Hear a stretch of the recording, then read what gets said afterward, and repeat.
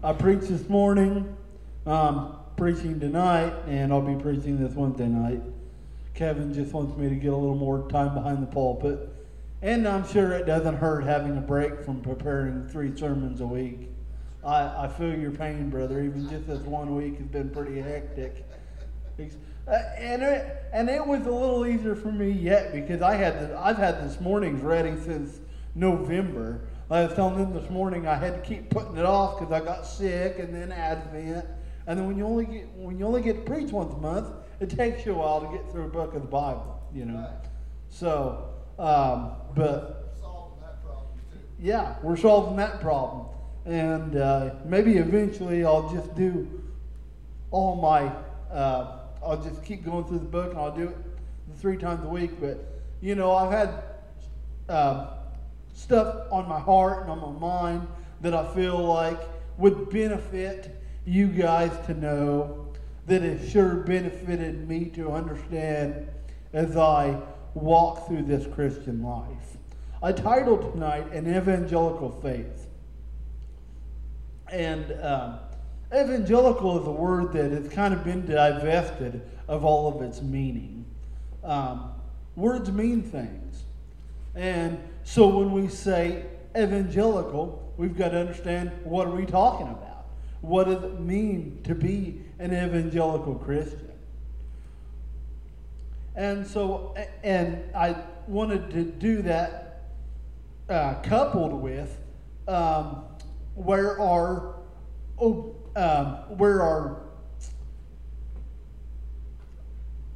motivation for obedience comes from.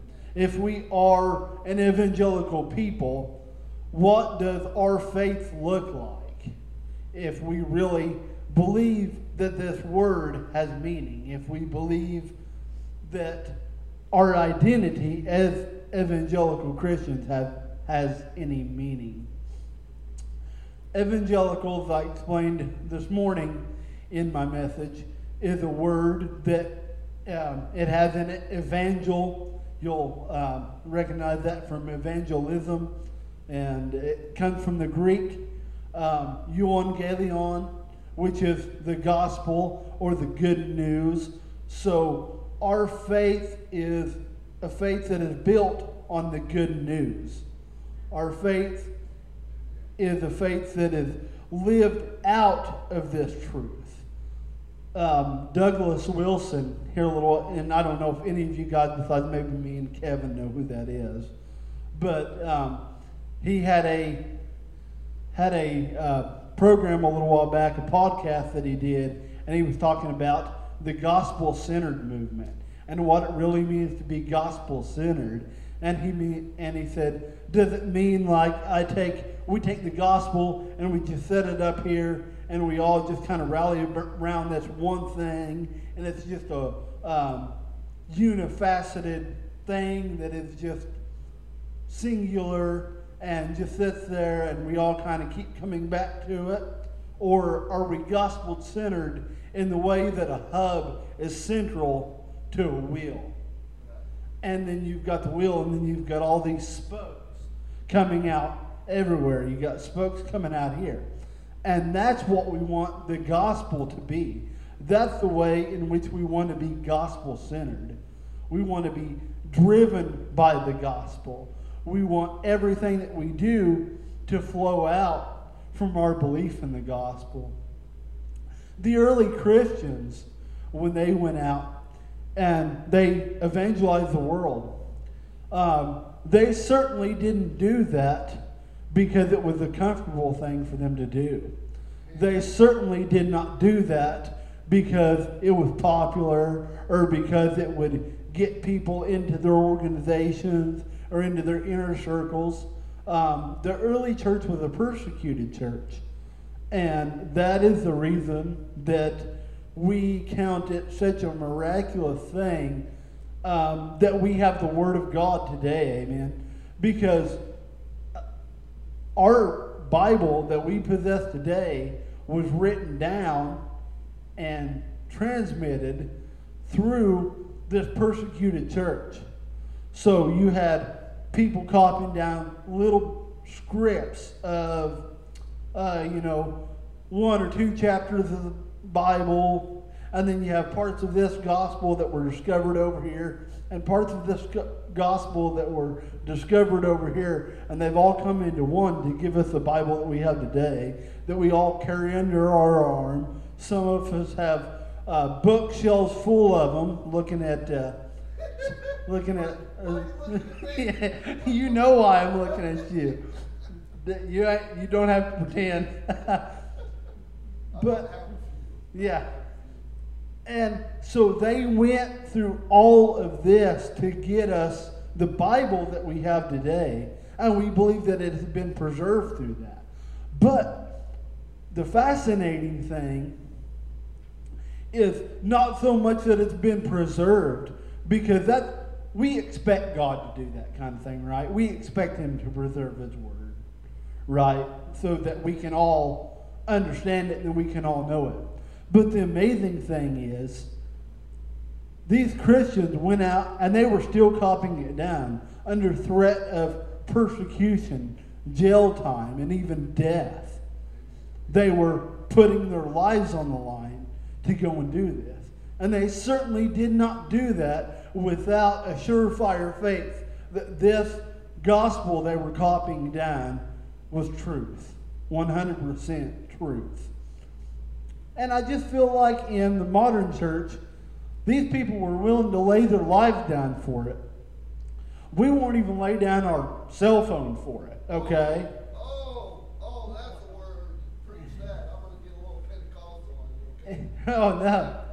Preach that. But we won't lay down all of our stuff that we've got going on at the house or in our lives to live like we believe this is true. This, as Christians, the truth of this gospel is what should motivate us. We just sang the song that we sang, All I Have is Christ. And it said we hold fast to the truth of the gospel, that Christ died as a payment for sin. He was buried and raised to life. This is the truth that we stand in. This is the truth that we proclaim. And we hold fast to this truth, and we stand in this truth. And I want to show you tonight how everything that we do should come out of this truth. There's a problem today, and has always been kind of a problem, is as Christians, we don't know what to make of good works. Especially as Protestant Christians who rightly recognize, because of what Scripture says about good works and faith, we realize that our good works do not factor into our justification. It is completely a separate thing from our justification. Right.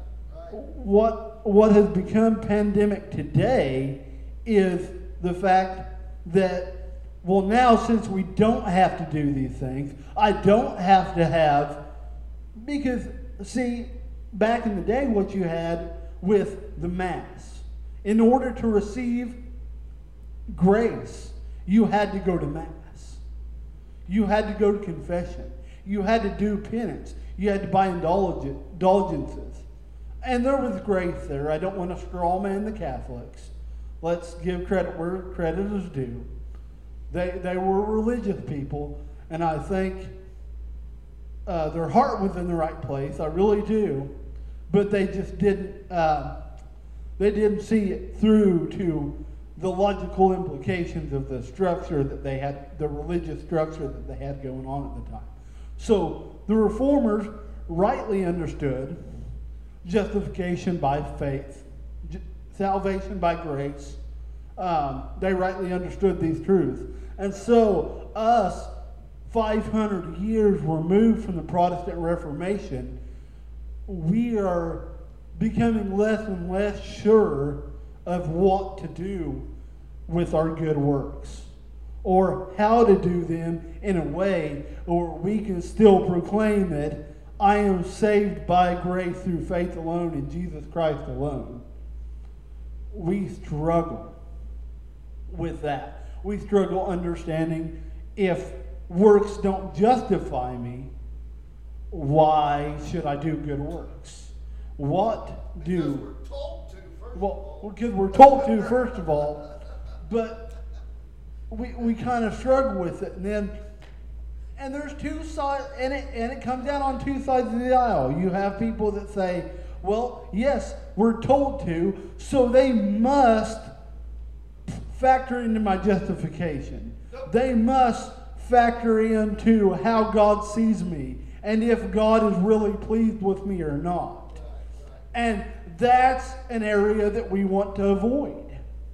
We also want to avoid the lethargic side of it that says, I'm as justified as I'm ever going to get in the sight of God. I can sit down, just me and my Bible in my bedroom, and I don't have to get out here, and I don't have to love the brethren, because none of that stuff justifies me.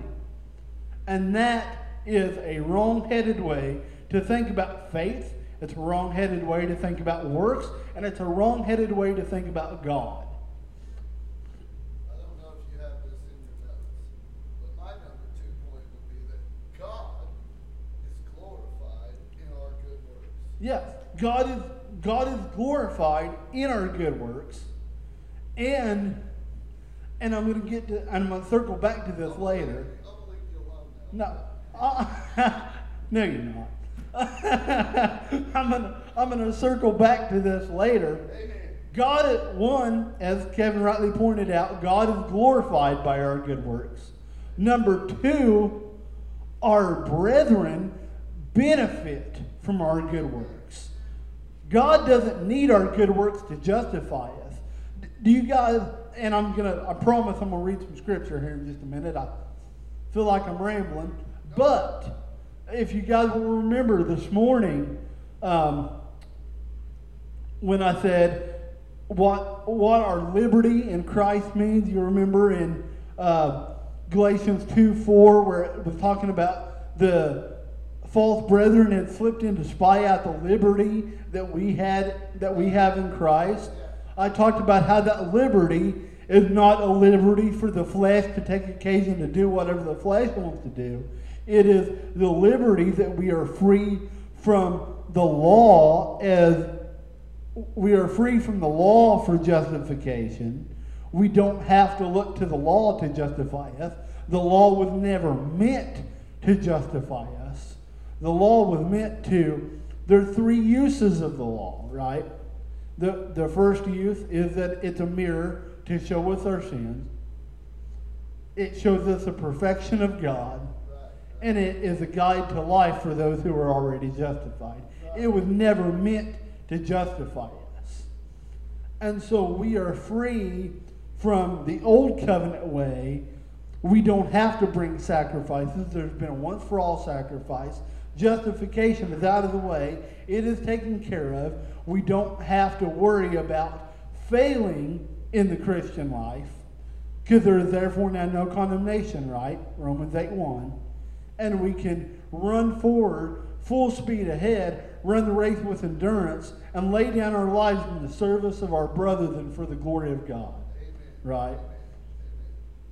So I want to look at Ephesians chapter 2.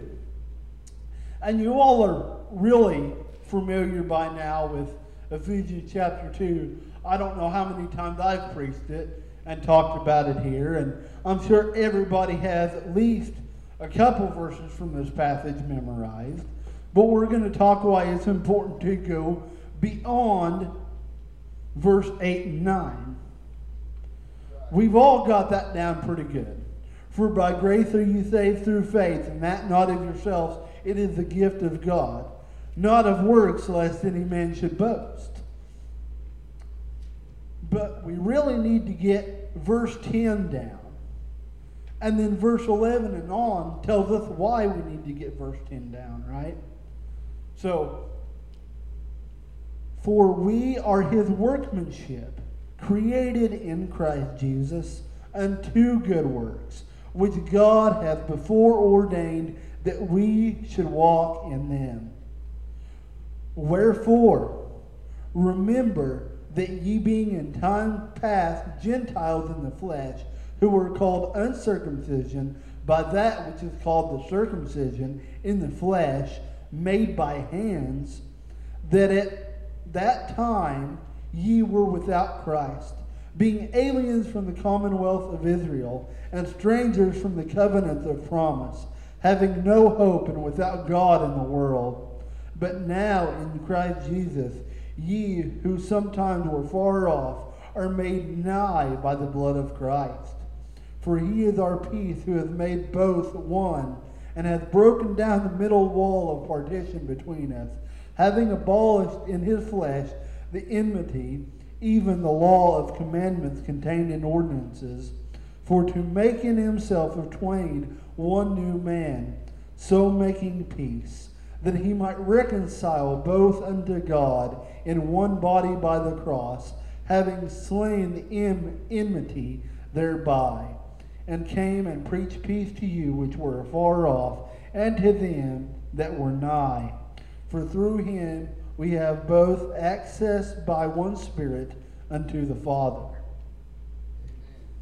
So, right off of the heels of this wonderful declaration that we are saved by grace through faith, it is not of works, lest any man should boast.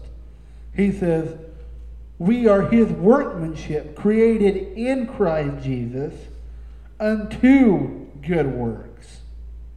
Right. We are, in other words, we are God's handiwork.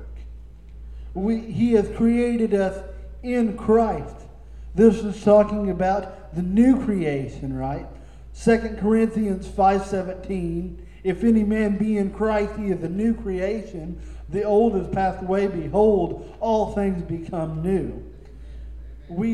This is the creation he's talking about. We are new creations. We are not created as we were before. We had that fallen state. That the thing about the fallen state is a selfish state. It is a self-serving state.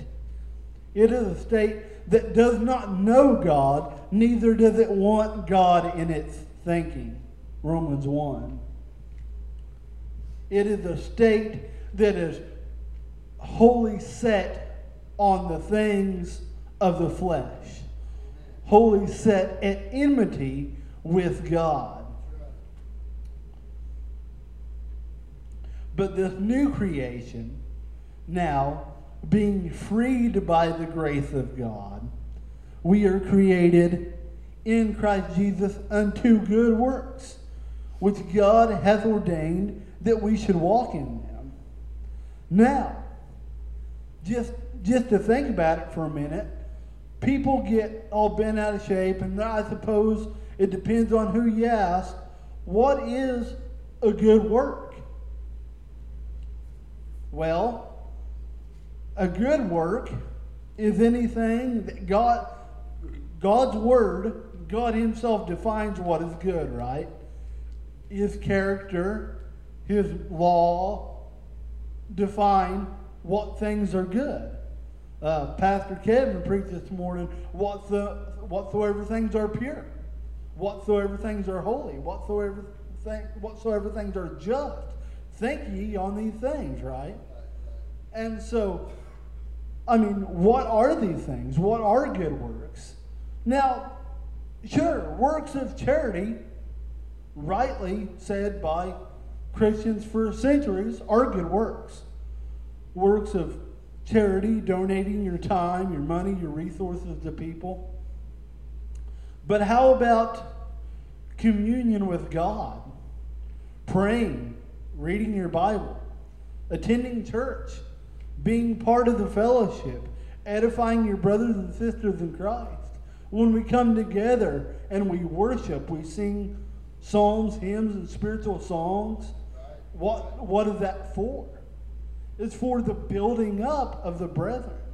It's that you may edify one another. These things are good works. And as we are new creations in Christ, that's what we're created into.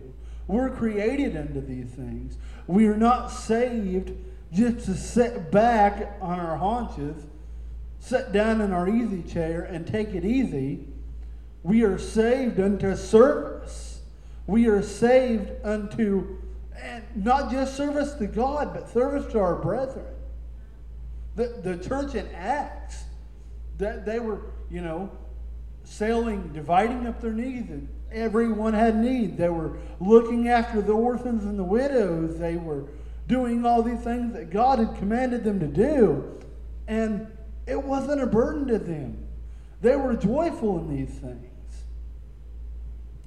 See, that's where faith alone comes in. And I said this to Kevin earlier, and I've been thinking about it all week. A lot of people, especially coming out of the Reformation, the people that were opposed to the Reformation, they said, well, this business about justification by faith alone, you're just going to make a bunch of lazy Christians that don't want to do anything. Well, what I want people to understand about faith alone is we're not talking about the lowest common denominator. We're not talking about just a mental assent type of faith that says, okay, the gospel's true, okay, I'm saved, and then doesn't go beyond that.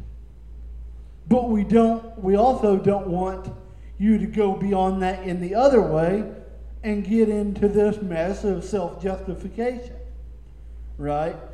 So we've got to find a way to balance that out, and I think that the balanced view of justification by faith alone, salvation by grace alone, is a view that says that it's actually the more radical way to go. Faith alone is far more radical than having a checklist of, that's what the church has become, a self-help, build your own checkbox style of Christianity that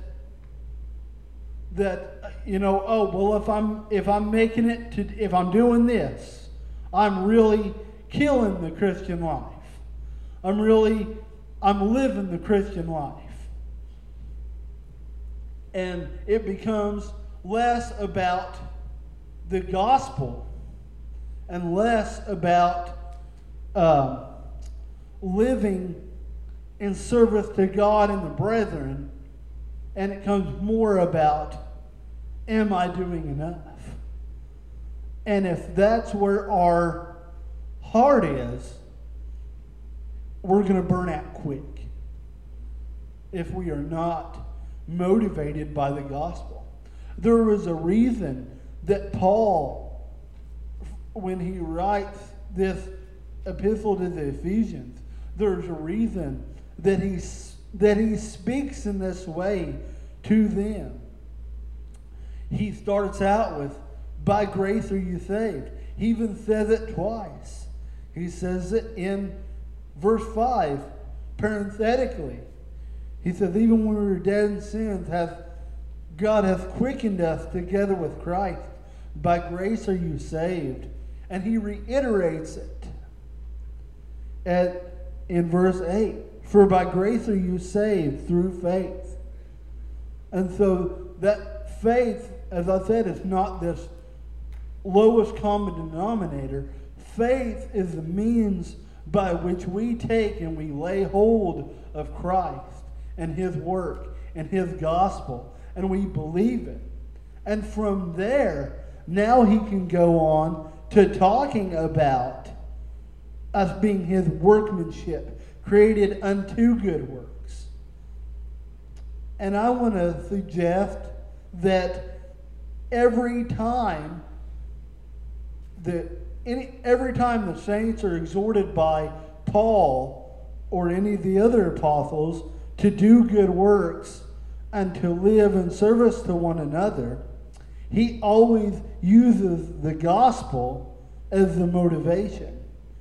Never threats of losing your justification, or if you're not doing this, you're just you're a lazy Christian. You're you're a backslider, you've got less faith in the devil. And I've heard all that kind of stuff, right? Because even the devils believe and tremble. And but Paul always is mindful to give them the gospel. I want you to go with me to 1 Corinthians chapter 6. 1 Corinthians chapter 6. And notice the way that Paul speaks to these Christians at Corinth.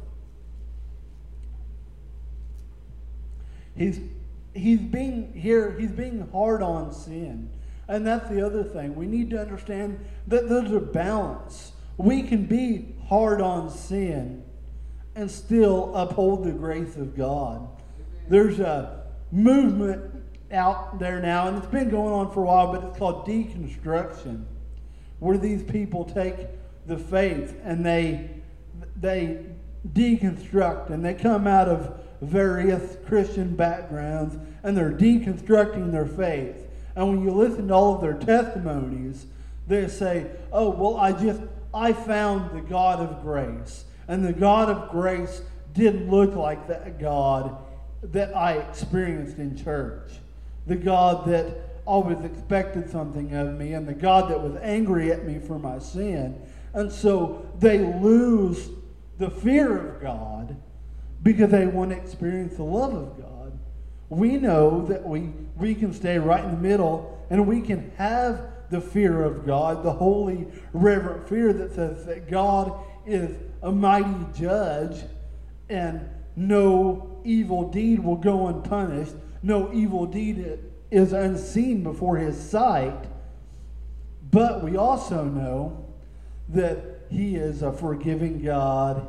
He forgives sins and trespasses in Jesus Christ. So we can be hard on sin and still big on the grace of God. I want to read this from 1 Corinthians chapter 6. It says, know ye not that the unrighteous shall not inherit the kingdom of God? Be not deceived, neither fornicators, nor idolaters, nor adulterers, nor effeminate, nor abusers of themselves with mankind, nor thieves, nor covetous, nor drunkards, nor revilers, nor extortioners shall inherit the kingdom of God. This is hard stuff. It's hard language, because we preach this to people who are caught up in these things, and they think we're just sitting here beating down on them. That's the most well-known verse in the Bible. Yeah, even atheists know. Matthew 7:1, judge not lest you be judged. But they leave off about half of that verse. And the whole entirety of the context, all they know is do not judge. So when they preach about sin, we're being judgmental, so they say. But listen to what Paul says right after that. And such were some of you. And now, Paul doesn't say, shape up, do better, quit sinning. You idiots, you fools, anything like that. What does he tell them? But ye are washed, ye are sanctified, but ye are justified in the name of the Lord Jesus Christ and by the Spirit of our God. He brings it back to the gospel. Such were some of you, but ye were washed. He brings it back to the gospel. That is the way that is spoken of over and over again in the New Testament. And I would add, just for context purposes, if you keep reading, the very next verse is, all things are lawful unto me, but all things are not expedient. Yeah. All things are lawful for me, but I will not be brought under the power of anything. Yes. So that's important context, because we could get into he's just cleared them all, so they don't have to listen to anything else he said because they're justified. But right there he says, don't get me wrong. All things are lawful, but they're not all expedient. They're not all helpful Yeah. Christ. And that's the thing about this. He doesn't want people to forget the truth of the gospel, but he understands that there is that tendency in each of us to be lazy, to be, they say everybody is their own worst critic, and I don't think that's true. No. We're often too easy on ourselves, aren't we? Because my sin is not as bad as that person's sin. I can preach to this guy because, I might have been an idolater, but he's an adulterer. He's sleeping around on his wife.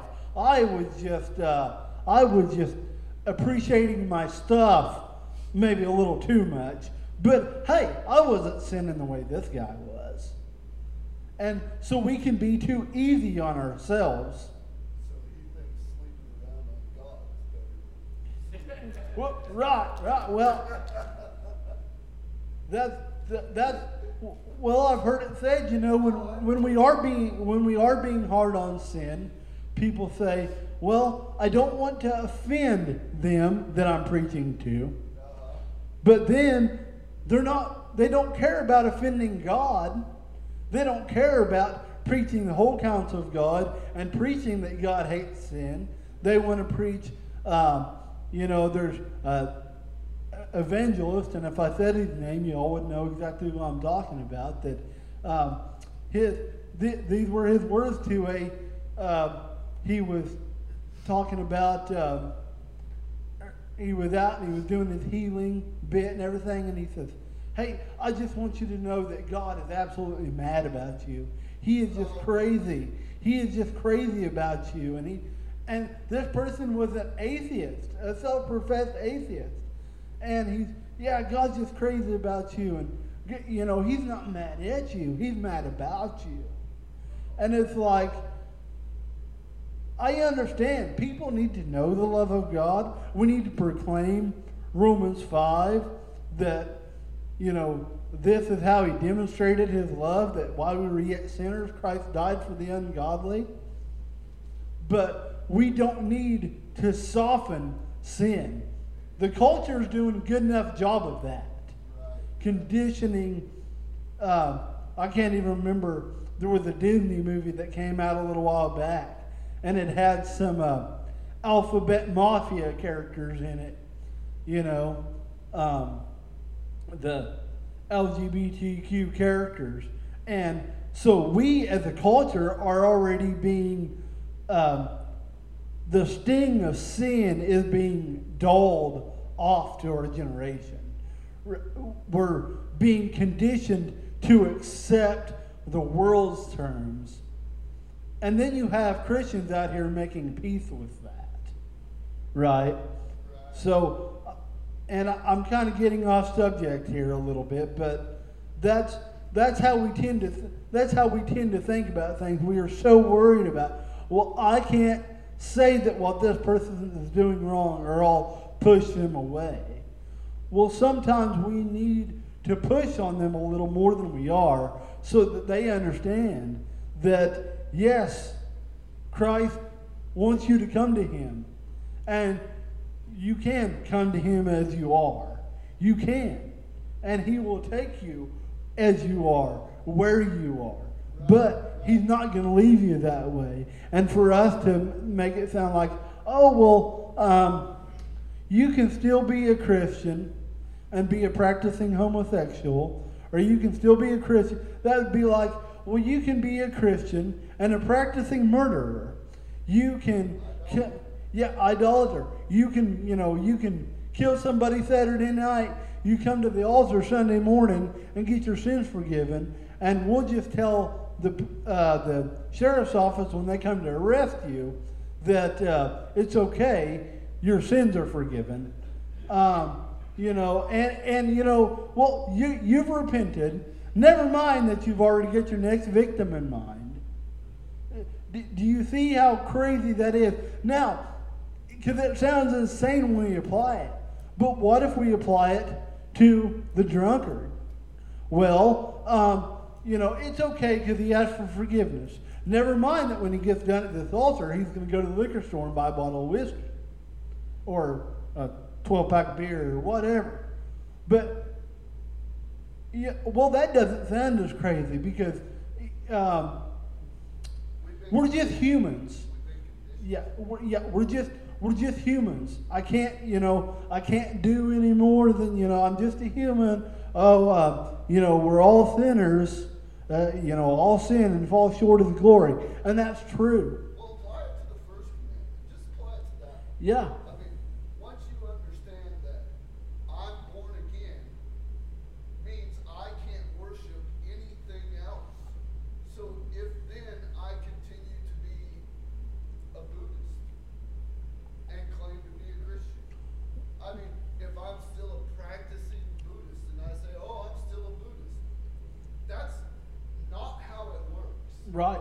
Well, but in today's culture, there are people saying that. I heard a quote-unquote evangelical pastor. Actually, or I said I heard it. I read it. This was a quote directly from his mouth. And he said that, and there is a truth to the fact that you cannot lose your salvation, right? We believe in the perseverance of the saints. We believe that those who God saves, he saves for life.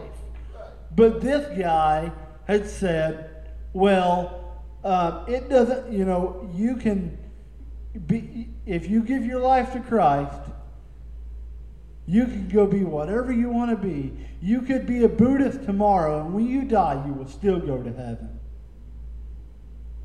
That is not the security we want to talk about. Because, where is security found? Abiding in Christ. That is where security is found. And if you're worshiping Buddha, you're not abiding in Christ. If you're murdering people, you're not abiding in Christ. If you're a practicing homosexual doing a sin that God says that he hates, you're not abiding in Christ.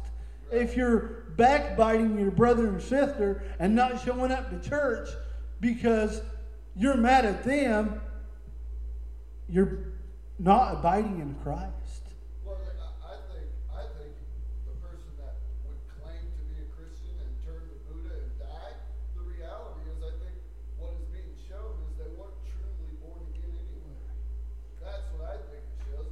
I think it shows unequivocally that they might have made a confession of faith, but it was not a true confession, nor was it a true conversion. Yeah. I don't think you can say that. And that's the thing. It's abiding faith. It's confidence in the gospel. It's confidence in Christ. It's not license. As I said this morning, Christian liberty means that we are free from trying to justify ourselves. Right. It doesn't mean that we're free to now, because we've already been justified, to go do whatever we want and live this life. We need to walk this kind of stuff out so that we can, so that, one, God will be glorified, and two, our brethren will benefit. I want you to notice, getting back to the text, I want you to notice here how verse 10, oh wait, where am I? Oh, I'm still in 1 Corinthians. I need to go back to Ephesians. I was like, why did that not say what I was supposed to say? I was confused. Okay, now, verse 10. For we are his workmanship, created in Christ Jesus unto good works, which God has ordained beforehand that we should walk in them. I want you to notice the radical contrast between this walk in verse 10 and the walk in verse 2. Where in time past ye walked according to the course of this world, according to the prince of the power of the air. He is intentionally using this language that God has ordained beforehand that we should walk in these good works. And he's contrasting this new walk with the old walk. Amen. The Christian walk should look different. It should be decidedly different from your life before conversion. But it should be so because of the gospel. Here's what makes faith alone so entirely radical. It is because we believe, right, the Word of God says that whatsoever is not of faith is sin. Amen. Right? So to try to just clean up the outside of the dish, didn't Jesus holler at the Pharisees about that? John the Baptist hollered at them and said, you wash the outside of the dish, but the inside is filthy. Jesus called the Pharisees whited sepulchres, whited tombs. You're full of dead men's bones, he said to them. Because they had this outward appearance of trying to do the right thing, trying to keep the law. Look, we're good. We don't need a redeemer. We're good. The Pharisee said, God, I'm thankful that I'm not like other men. And the tax collector beat his chest and said, Lord, have mercy on me, a sinner. One went home justified. The tax collector went home justified. That is sin. Even if he's outwardly doing the right thing. And that's why I kind of tried to tie this to what you preached about setting our affections, because where our affections are matter. If our affections are set on, we are going to do this because we believe the gospel of Jesus Christ is true. I want every one of you, when you come to this church, to be coming here because you believe the gospel of Jesus Christ is true. Amen. And if you don't believe the gospel of Jesus Christ is true, then you're wasting your time here. You're not going to get anything out of this. I pray that you get saved. And I truly believe that everybody in this room has confidence in the gospel of Jesus Christ. But just in case anybody on Facebook hears it, if you are looking internally, if you are looking at the things that you're doing and saying, well, if you're doing this checklist Christianity, I don't do this, I don't do that, I don't do this, I don't do that. So I'm not like the world, but you have no love for Christ in your heart. You are not living by faith alone in Jesus Christ. You are not justified because your affections are not set in the right place. That's why I say that faith alone is radical, because it means that everything that we do must be of faith, in faith towards Christ, and in love for our brethren. Now, as I said earlier, because God has taken away the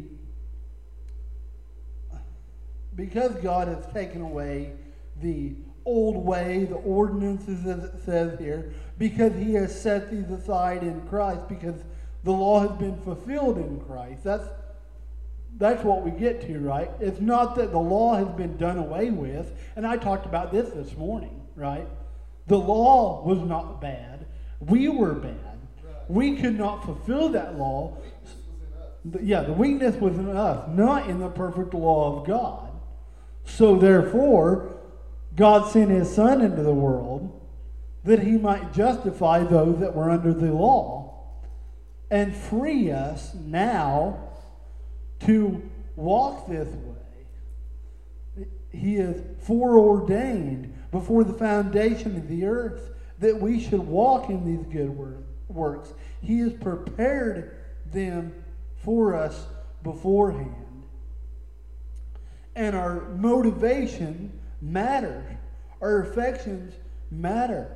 We should be living out of the gospel, living off of what Christ has done for us.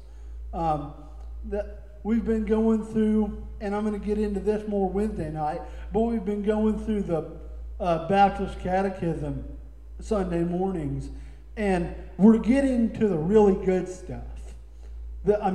Everything in there is good, but when it starts talking about justification adoption and sanctification, it gets really good.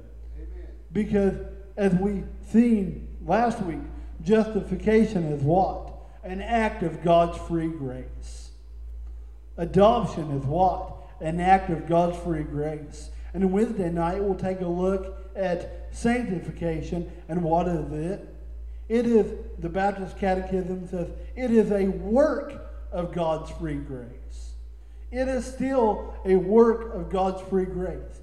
He is working these things in us and for us, and He's ordained that we should walk in them. So we're not passive in these good works. Here's a verse you can go read. Okay. 2 verses. 1 Thessalonians 4. Yeah. 3 and 4. You're just a little ahead of me. I'm sorry. You're fine. Just caught this pat in my arm right now. Told me just calm down. 1 Thessalonians or Yep. Yeah. 1 Thessalonians 4. Verse 3. 4 and 3. Yeah, 4 3 and 4. I think I have written down 3 3 and 4. Anyways.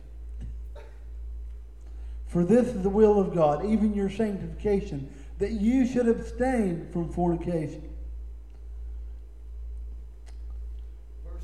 Verse 4, that every one of you should know how to possess his vessel in sanctification and honor, not in the lust of concupiscence, even as the Gentiles which know not God, that no man go beyond and defraud his brother in any manner, because that the Lord is the avenger of all, such as we also have forewarned and testified. For God has not called you unto uncleanness, but unto holiness. He therefore despiseth not man, but God, who hath also given us his Holy Spirit. This is the good gifts. You remember when he's talking in John, if you being evil, talking to the Pharisees, know how to give good gifts to your children, how much more will the Father give unto you the Holy Spirit who asked? And so he reminds them again. He's saying, God hasn't called us to uncleanliness, but unto holiness. And that he that despises God and not man. Because God has given us this good gift. He brings it back to the gifts that God gives. Amen. And that is our motivation. And as I said, that is where our affections matter. Right. They matter greatly. Because an outward appearance of religion is not going to make it past the gates of heaven. You have to have your mind, have your affections set on things above. Set your affections on Jesus and on his gospel. I want to address, as we wrap up here, I want to address James chapter 2. James chapter 2 is a spot where people that think that this faith alone is the lowest common denominator and is just this lazy Christianity, this is where they go to say that that's not going to fly with God. You've got to have the works.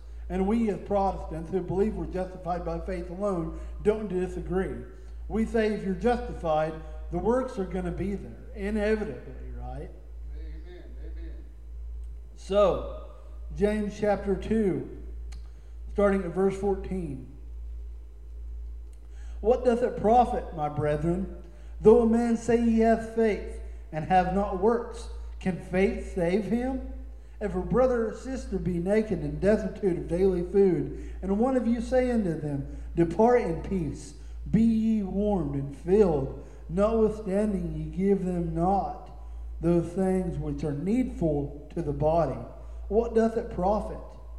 Even so faith, if it hath not works, is dead, being alone. Yea, a man may say, Thou hast faith, and I have works. Show me thy faith without thy works, and I will show thee my faith by my works. Thou believest that there is one God. Thou doest well. The devils also believe and tremble. But wilt thou, O vain man, know that faith without works is dead? Was not our father Abraham justified by works when he offered Isaac his son upon the altar? Seest thou how faith wrought with his works, and by his works was faith made perfect? And the scripture was fulfilled which saith, Abraham believed God, and it was imputed to him for righteousness, and he was called a friend of God. Ye see then how that by works a man is justified, and not by faith only. So right there is where people who reject sola fide, faith alone, will go to say, see, we are not saved by faith alone, because a faith that is alone cannot justify us.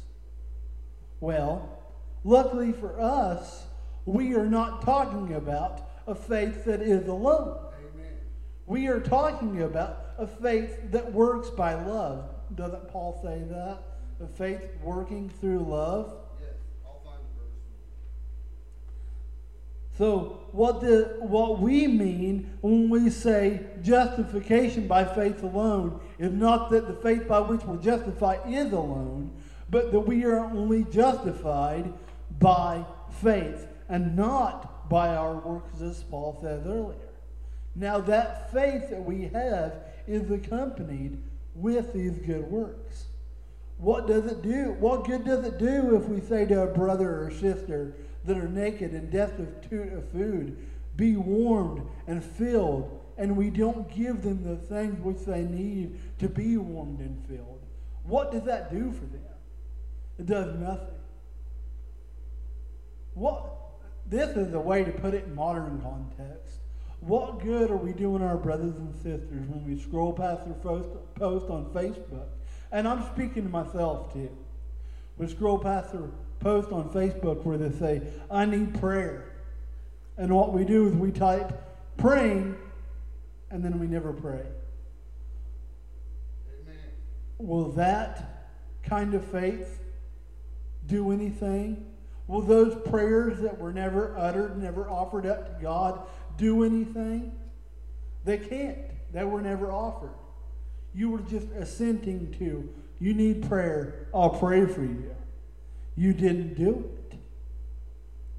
So the person with faith who doesn't think that he needs works says, well, I believe, and I'm going to do this Christian life. I'm going to walk with Christ. I'm doing it, and he doesn't do it. What, can that faith save him? Well, no. But that's not what we mean. See, do you see how the people who are against justification by faith alone distort justification by faith to attack it? Because we are not saying that our faith only justifies us. We are saying that the only thing that justifies us is faith, and everything that we do must be done in faith toward God. It must be motivated by the gospel of Christ. Well, and I think the mistake is when Paul says we're justified by faith alone and not by the works of the law, James never uses law language. He says works, not law, not holding fast to the law. So there's a difference in what they're talking about, first of all, okay? Right. Second of all, Paul and James agree. Paul undoubtedly believes that people with true faith will have fruit in their lives of saving faith that produces good works. Faith works by love, Galatians 5:6. Yeah. Yeah, Galatians 5:6. Faith working by love. Because your faith is granted to you, not just to secure you a place in heaven one day. But God wants to use you and use your faith to serve Him and His church. To do the good works. And we'll talk about this a little more, and I'm getting pretty close to wrapping up here. But we're going to talk about it a little more Wednesday.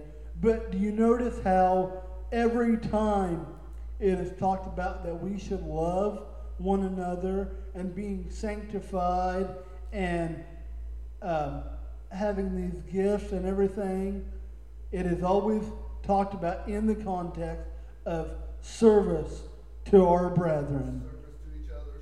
service to God. It is never talked about. You cannot, patience.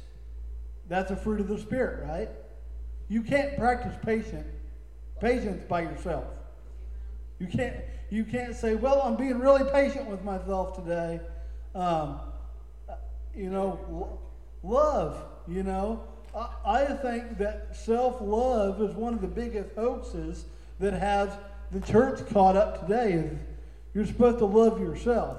Right. Well, love necessarily implies two people, right? Think about it this way. That's one of the ways that we defend the eternality and the deity of Christ. Because when he prays to the Father in John 17, he says, Father, thou hast loved me before the world was. Well, love implies that there's more than one person.